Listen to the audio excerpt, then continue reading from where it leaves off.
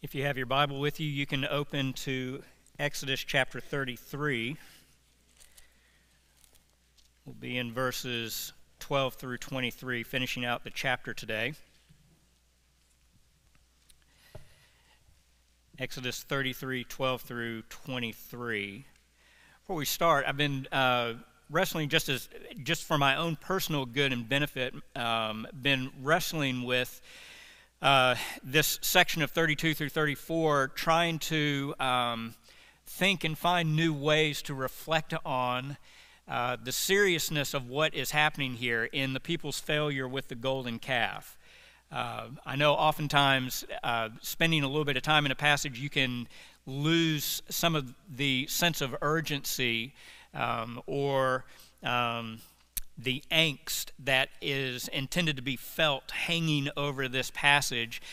And so as I've each section from chapter 32 on, I've tried to revisit each new section, reminding myself of the fact that in order to appreciate what is happening here as Moses intercedes on behalf of the people and as he pleads for God to be gracious to them, of how dire and desperate their situation is.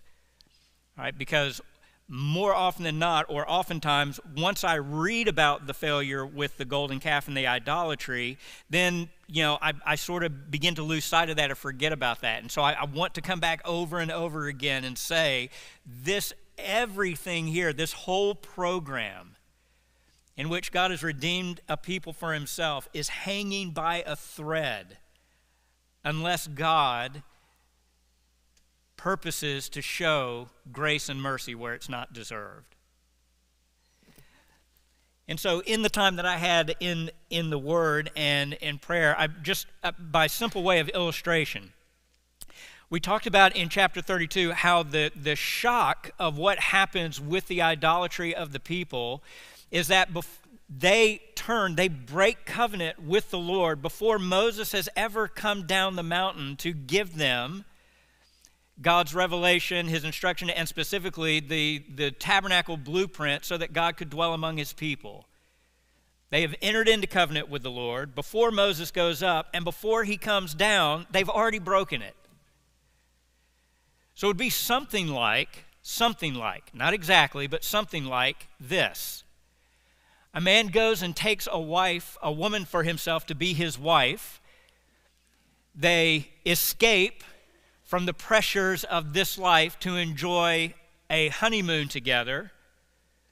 They're at the honeymoon suite, and after they have been there for a period of time, the husband says, "Wait here for me, honey. I have the blueprints that I've drawn up for our dream home. I'm going to take it to the architect, make sure that he has all that he needs so that he can begin to build our home so that we can start our life together."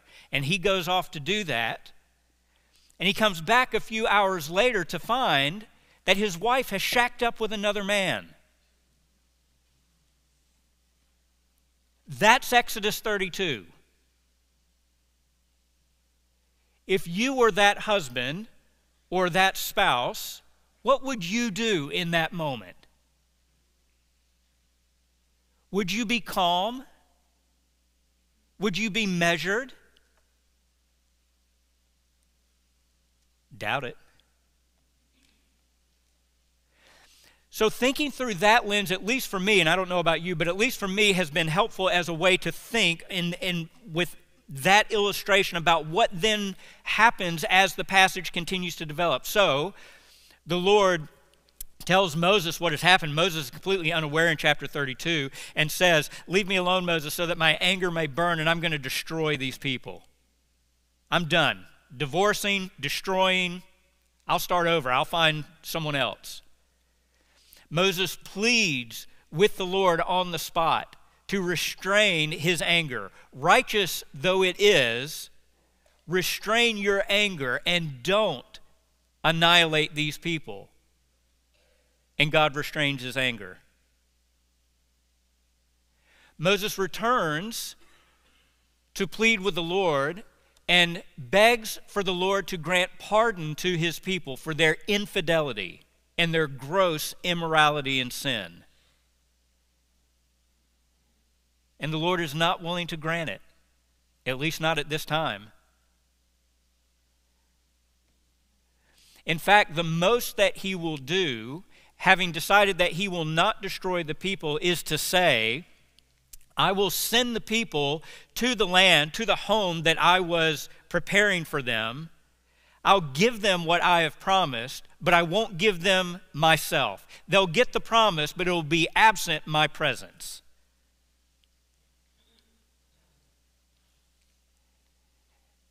And even then, the Lord says to the people in chapter 33, take off all the gold, all the happy things that you're wearing, go into mourning while I decide what it is that I'm going to do with you. We still don't know ultimately what God is going to do with these people, even though he's extended them a fig leaf by offering to get them into the land. And that brings us to our passage today, where Moses pleads with the Lord for a third time, asking for the Lord to be kind and gracious to a people who are not deserving of a second chance. Follow along with me, beginning at 33:12. Then Moses said to the Lord, see, or we might say something like, look, you say to me, bring up this people, but you yourself have not let me know whom you will send with me. Moreover, you have said, I have known you by name, and you have also found favor in my sight. Now therefore, I pray you, if I have found favor in your sight, let me know your ways, that I may know you, so that I may find favor in your sight.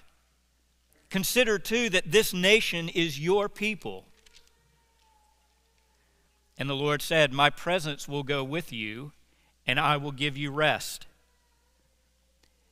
Then he said to him, if your presence does not go with us, do not lead us up from here. For how then can it be known that I have found favor in your sight, I and your people? Is it not by your going with us, so that I and your people may be distinguished from all the other people who are upon the face of the earth? The Lord said to Moses, I will also do this thing of which you have spoken, for you have found favor in my sight, and I have known you by name. Then Moses said, I pray you, show me your glory. And he said, I myself will make all my goodness pass before you, and will proclaim the name of the Lord before you. And I will be gracious to whom I will be gracious, and will show compassion on whom I will show compassion. But he said, you cannot see my face, for no man can see me and live. Then the Lord said, behold, there is a place by me, and you shall stand there on the rock. And it will come about while my glory is passing by, that I will put you in the cleft of the rock, and cover you with my hand until I have passed by.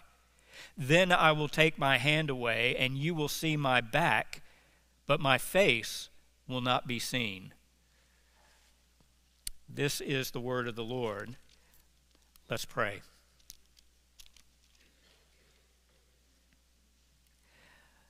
Father, forgive us for our many sins. Chief among them is that we have prized and treasured other things above you. Our true reward, our true delight. How foolish of us to think that we could find the safety, the security, the fulfillment, the rest in other things that can only be found in you. And yet, Father, because of your rich mercy and grace, we ask that as we spend this time in your word, that we would be awestruck over who you are to your people by your very nature.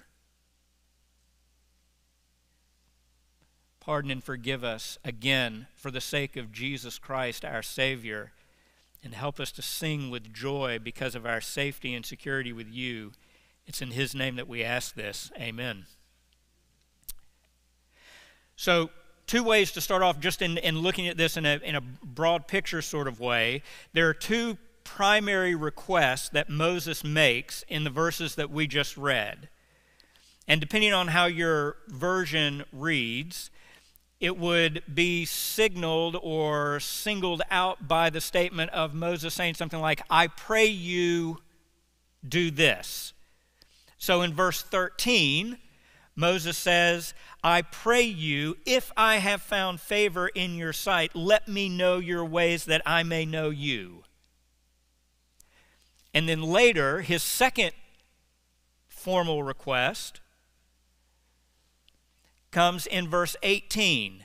Then Moses said, I pray you, show me your glory.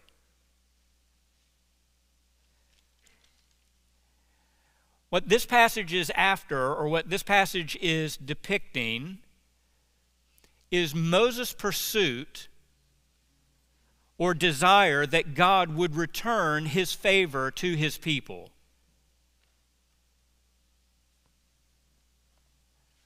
Moses wants to know that God will be for his people and not against them.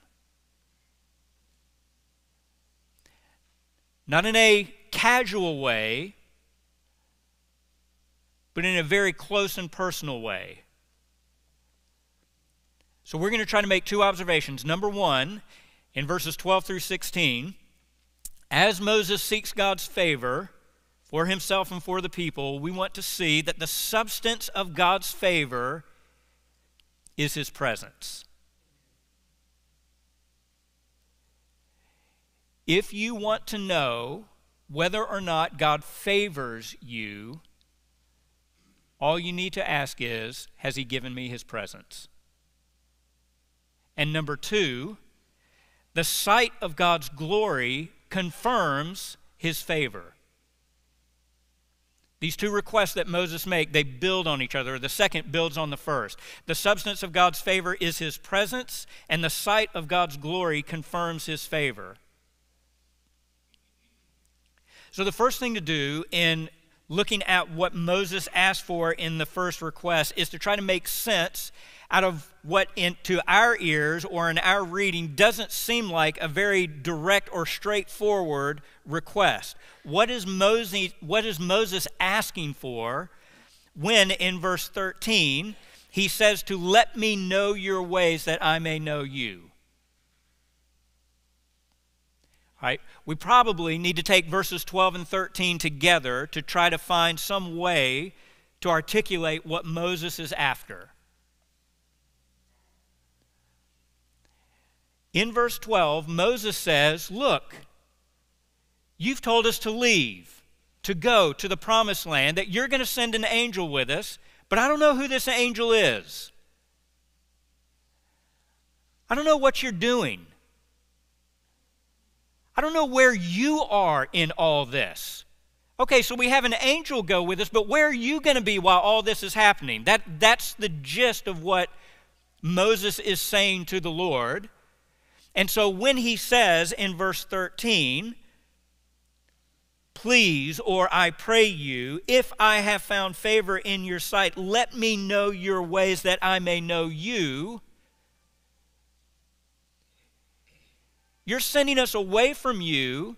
You're telling me that you have a special relationship with me, that I have favor, your favor resting on me, that you know me by name, a special intimate knowledge, and yet you're keeping me in the dark. I don't know what's happening here. So I'm asking you to show me your ways. Here's what Moses is asking for. Moses wants to know where God will be and what God will be to his people. In the midst of their sin, in the midst of their rebellion, in their weakness, in their frailty, in their waywardness, the fickleness of their heart, undeserving as they are, where are you in all this, Lord? What are you going to be for and to this people? Because all of this started back in Exodus chapter 3 with the Lord calling Moses out by name. And the Lord saying to Moses, when Moses had doubts about this whole idea of bringing a people up out of Egypt, the Lord said, I am will be with you. I am what you need. I am what the people need. And all that the people need, I will be that to them in a real and present way. Is that who you are now? Or, because of our sin, the people's sin, have you pulled back on that? Are you no longer with us and for us?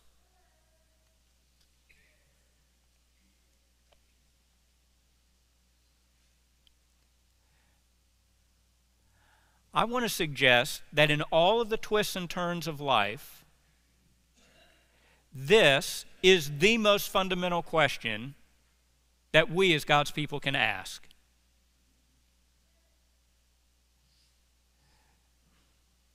Whether it's sin or it's suffering, whether it's cancer or it's unemployment, whether it's marriage or it's child rearing, decision making, dreams, plans, what we want to know, what our hearts desperately need to know, whether we recognize it or not, what we need to know is the answer to this question. Where are you and what are you to me in all of these areas and all of these twists and turns that come in life?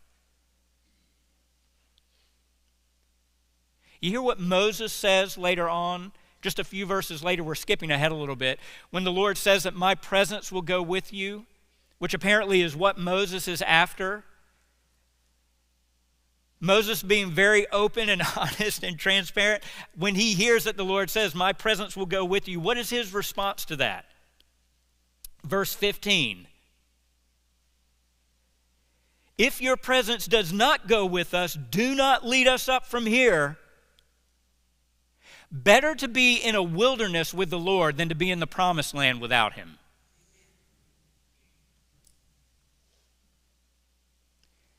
That's a man who knows that his good is the nearness of God.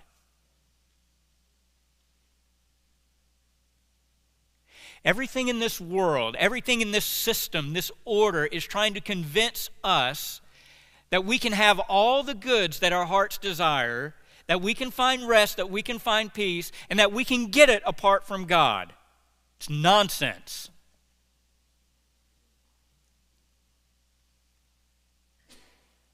Nothing lasts but God. Nothing and no one will satisfy but God.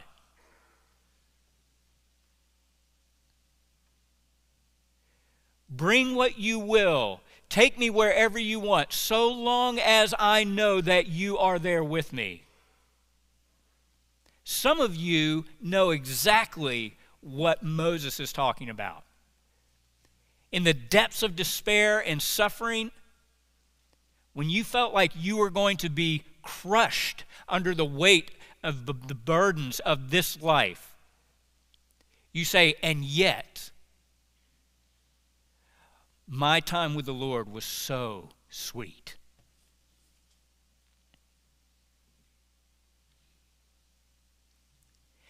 Every time I turned and I found him, I realized I could go another day. When I thought everything was being stripped away, they couldn't take God, and that was enough.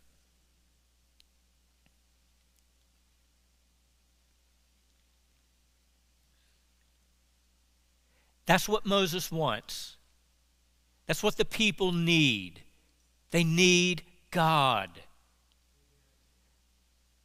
We need God.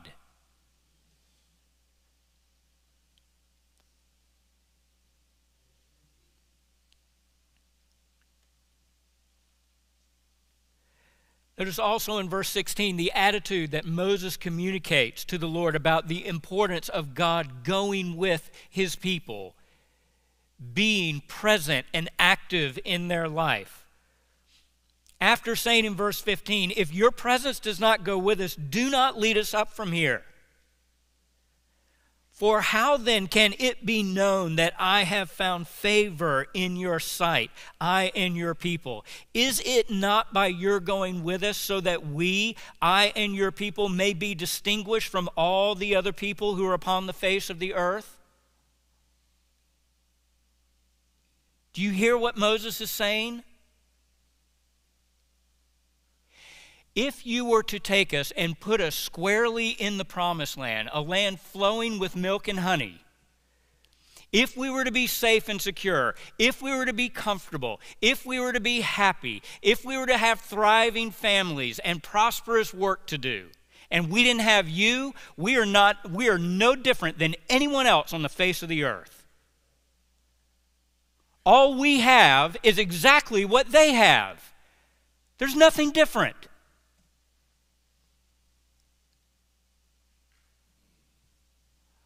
What singles you out as God's people is not your job. It's not your career. It's not your success. It's not your marriage. It's not your family. It's God. The world can duplicate. They can mock all of that. The world can create jobs. The world can get marriages. The world can get family. The world can't get God.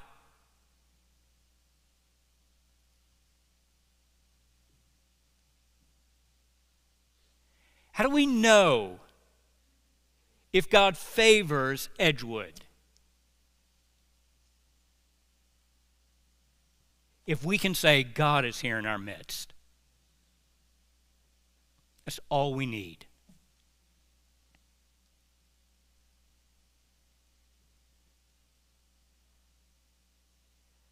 I would rather have 100 people with God than 1,000 without Him.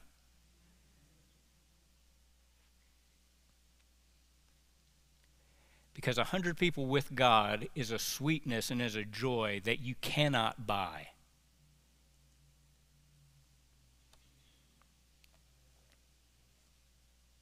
All fine and good for them. Right? God is going to prove that He is with them by His presence shown in the cloud or by the pillar of fire. Where does that leave us? Has God changed the way that He's worked, the way that He shows His favor to His people today from the way that He showed His favor to His people yesterday? Certainly not. Hold your place here and go to John chapter 14.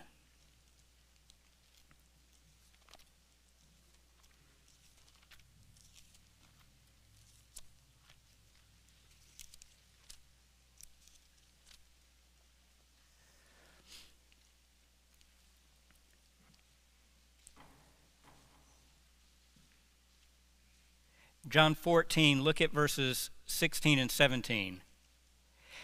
Before we read, how do you know that God loves His people? He made Himself known by the presence of His Son. God became a man and dwelt among us. The sign of God's favor was the presence of His Son in our midst. Once again, we say, good for them. We don't have that now. Here's what we do have. On the authority of Jesus Himself, John 14, verses 16 and 17. I will ask the Father, and He will give you another helper, that He may be with you forever. That is the Spirit of truth, whom the world cannot receive, because it does not see Him or know Him. But you know Him, because He abides with you and will be in you. How does God make His presence known to you and me today, according to Jesus? By His Spirit that dwells within us. The world does not have a portion, does not have a part in the Spirit of the Lord. That's something that he gives uniquely to his people, to us.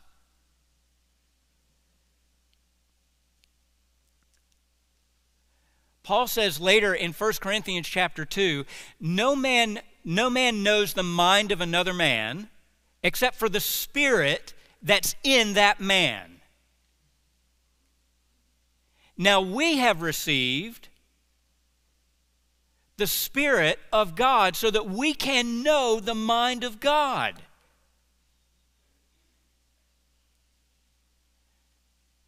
That's the Exodus. That's Moses asking for God to prove his favor to his people by making his presence known. And that's Jesus saying, my presence will be made known to you. The Father's presence will be made known to you so that you know you have the favor of God when he pours out his Spirit to dwell in you and among you, church, permanently forever, so that not only do you know he is with you, you can actually know the very mind of God.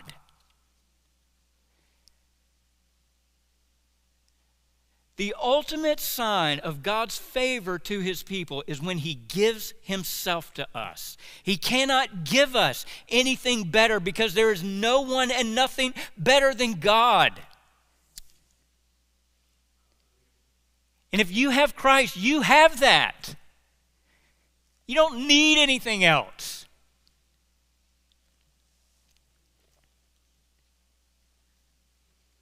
Go back to Exodus 33. Moses is so sneaky. Did you notice what Moses was doing? Who is the one person in this episode that God is not angry with? Moses. Because Moses was the one and only person who was not down with the people sinning, but was up in the presence of the Lord, removed and separated from all that.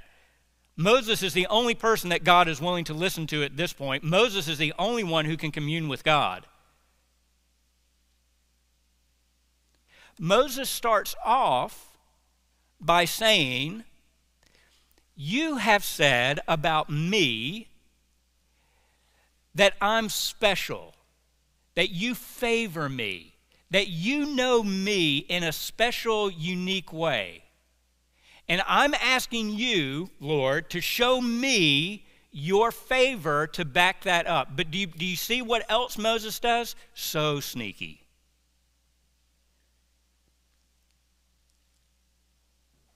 Look at verse 13.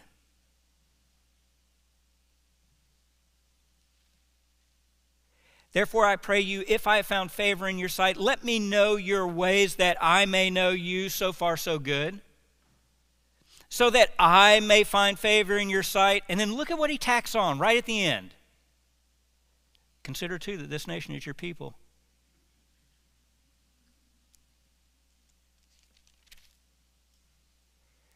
And then the Lord says in verse 14, my presence will go and I will give you rest.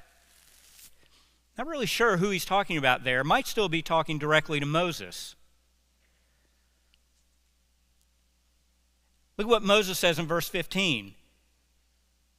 If your presence does not go, do not lead us up from here. For how can it be known, verse 16, that I have found favor in your sight, I and your people? Is it not by your going with us so that we, I and your people, may be distinguished from all the other people who are upon the face of the earth? Do you hear what Moses is doing? Moses is leveraging, if we can put it so crassly, Moses is leveraging his favor with the Lord for the benefit of the people who are undeserving of that same favor. Okay, Lord, if you're going to be good and gracious and show me your favor, you're going to send your presence with me. Well, I'm with the people. So that means if you're going to go with me and I'm with the people, you're going to have to go with me and the people. So if the people are going to get the Lord's favor shown in his presence, how will they get it? Because they've earned it? Because they deserve it? No. They'll get it because the one and only person who could make such a request has spoken up on their behalf and has secured for them something that they could not secure for themselves. Does that sound like anyone else? Turn to John 17.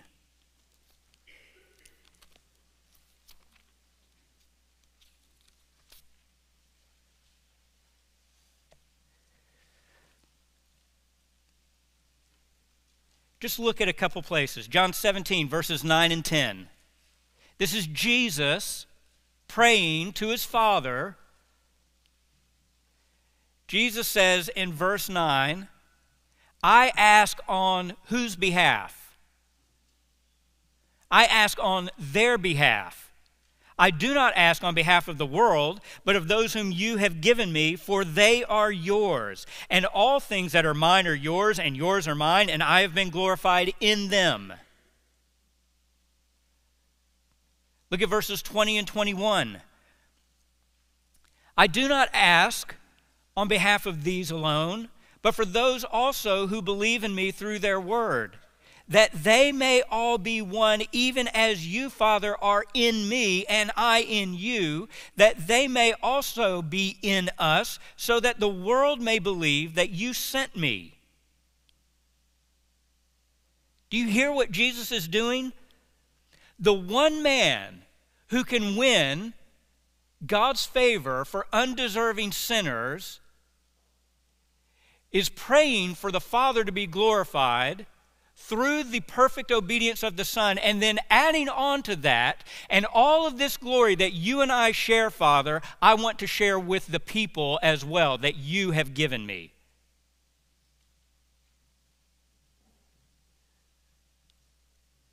You know why you can be sure that you have God's favor?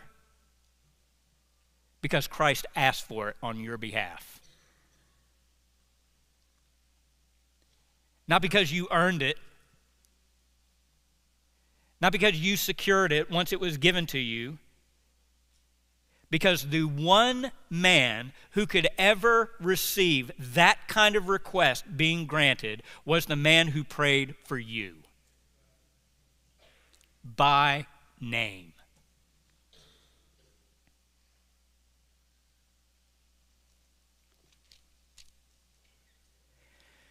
Moses should be done. He's gotten what he wanted. God is no longer going to be distant and remote. He is going to be with his people for their good, for their benefit. God himself has granted Moses' request. I will be with you. I will let you know and see what it is that I am doing and where I'm going and what I'm going to do with and for these people.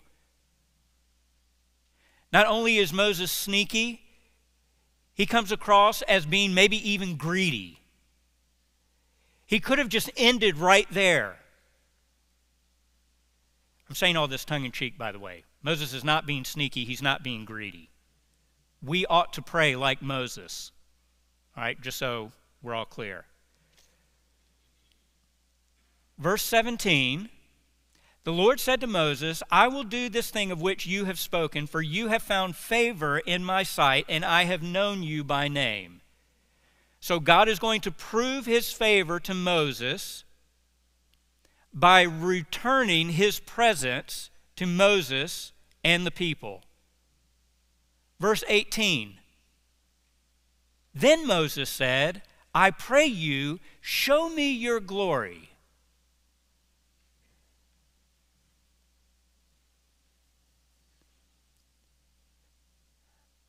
I think what Moses is asking for here, I think he's asking for additional confirmation. He's asking for a sign that what God has said he will do, he will in fact do. Now, please listen. It is enough that God said, I will do this. His word is trustworthy and reliable. He does not owe Moses anything. He does not even owe Moses that, granting the first request. He certainly does not owe Moses an additional sign to validate or confirm the guarantee, the promise that he has just given to Moses. But that's what Moses seems to be asking for. I don't just want to hear it, I want to see proof of it. That's what Moses is asking for when he asks to see God's glory. And how does God respond? Moses asked to see God's glory, and the Lord says, I will show you what? My goodness.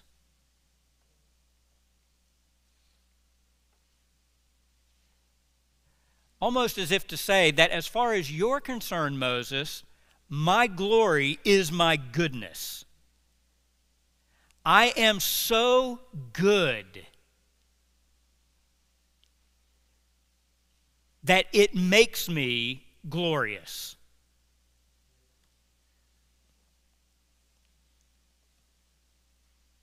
Stephen Charnock, in his book, The Existence and Attributes of God, writes page after page after page after page talking about this attribute of God, this one attribute, his goodness. That should have been our sermon today. I should have just brought that book up and just read verbatim out of that. Let me just give you one line, one statement. Charnock says, reflecting on the goodness of God, says this, God's goodness is the true and genuine character of God. He is good. He is goodness. Good in himself, good in his essence, good in the highest degree, possessing whatever is lovely, excellent, desirable. The highest good because he is the first good. Whatever is perfect goodness is God. And whatever is truly goodness in any creature is a resemblance of God.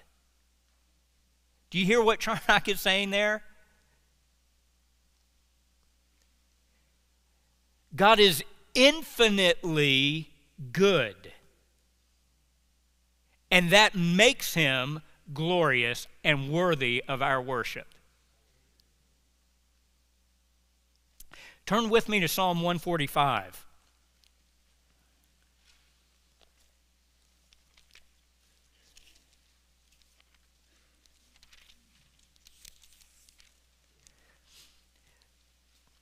One of David's Psalms. Look at how the goodness of the Lord shows up in this praise to the Lord. Skip down to verse 6, Psalm 145. Let me read verses 6 through 9. Men will speak of the power of your awesome acts, and I will tell of your greatness. They will eagerly utter the memory of your abundant goodness and will joyfully shout of your righteousness. The Lord is gracious and merciful, slow to anger and great in loving kindness. The Lord is good to all, and his mercies are over all his works. However great the Lord is, that is how good he is. Do you hear that? Men are going to talk about your awesome works, your omnipotence, the fact that your power is without limit. David says, you know what else is without limit or boundaries? Your goodness. He is as good as he is majestic. He is as good as he is powerful. He is as good as he is all-knowing. He is as good as he is always present. He is infinitely good to his people, and he ought to be worshiped for that alone.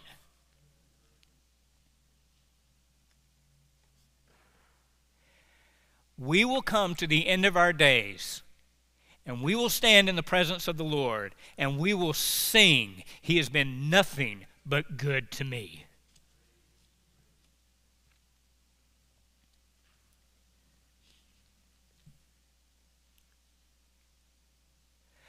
Moses wants to see evidence, a sign of God's favor for his people. So he asks to see God's glory. And God says, "You will see my glory in my goodness." We'll talk more about that next week because there's more to be said. But you will see the sign of my favor, proof of my favor with you, by the glory of my goodness. Where, church, is the glory of God's goodness to be seen today? John tells us that the Word became flesh and dwelt among us, and we beheld, we saw his glory, full of grace and truth. Jesus then says later, in John 11, 12, and John 17, "Now the hour has come, glorify your name." What hour is Christ talking about when he says, "Glorify your name"? The hour of the cross, his death and resurrection. If you want to see proof that God favors you, look to the cross.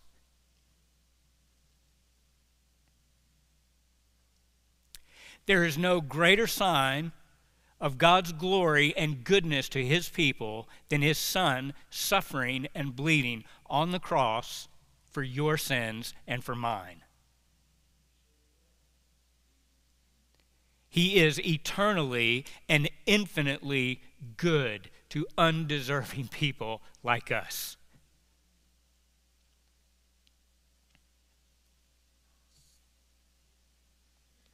But there's one more thing that we want to draw attention to back in Exodus 33.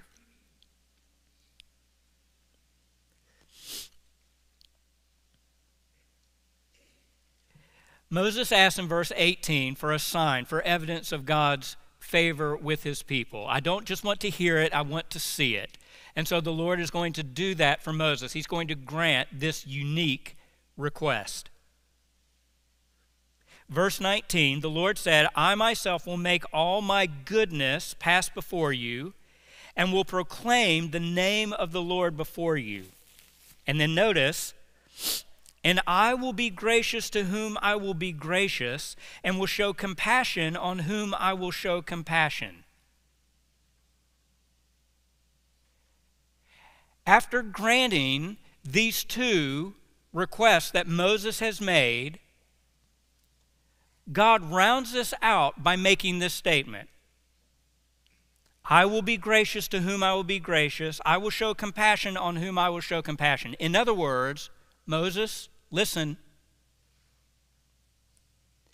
You have asked for me to do these things for you and for the people, and I am. But, I do it not because I owe it to you, but because I freely choose to give it. God owes no man anything. That is what makes his goodness so unbelievable. He does not have to give anything, and he gives everything.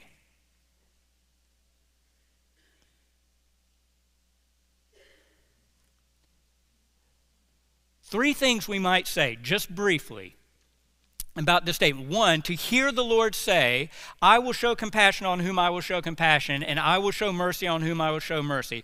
That ought to be at least a very sobering statement. Sobering in the sense that we are reminded that God will not be manipulated. There is no magic phrase, there is no magic prayer, there is no unique act or work by which you can win God's favor.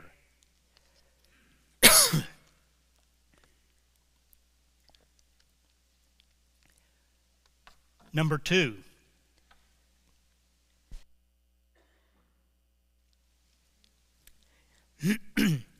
it ought to be comforting.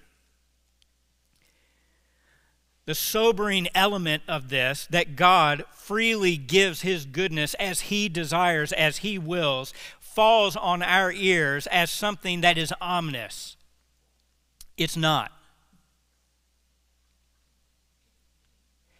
Because God is not obligated to give his goodness or his mercy to anyone, but he does it freely of his own choice and will, that means that when he gives because he actually wants to give, not because he must give. In other words, because God is so free in giving of his goodness, he gives his goodness to the full. We don't wrestle from God a little bit of goodness. He gives goodness, and he gives it not in part or not in measures, but in full. He gives because he wants to give. And number 3, this should be encouraging and comforting for God's people, because if God is the one who freely gives under no obligation or constraint, it's the only way that we will find constant security.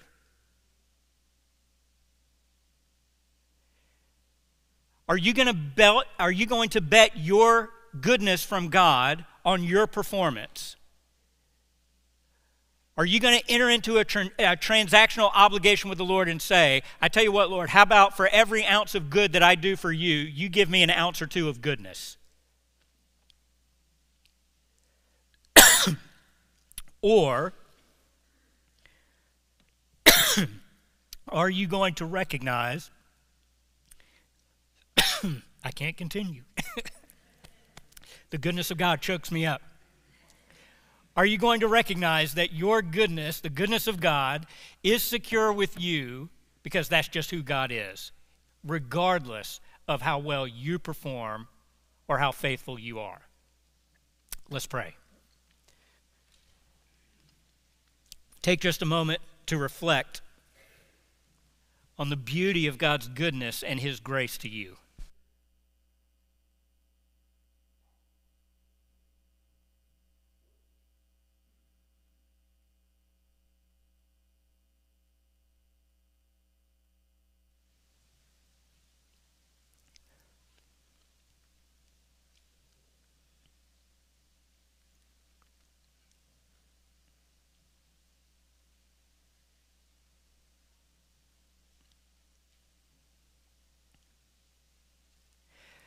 Father, would you enable us more and more to taste and see that you are good?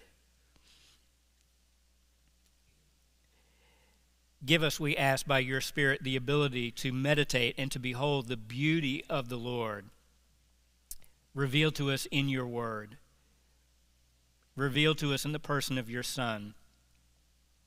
Let us know your favor by your presence with us. We ask for that individually. We also ask for it to be true of us together as a church. And Father, let us know that at the end of the day, our security with you is because of you, not because of us. It is your nature to be good to your people, and you will never stop being good to us. May we worship you and follow you in the path of Christ by your Spirit all the more for this. In Jesus' name, amen.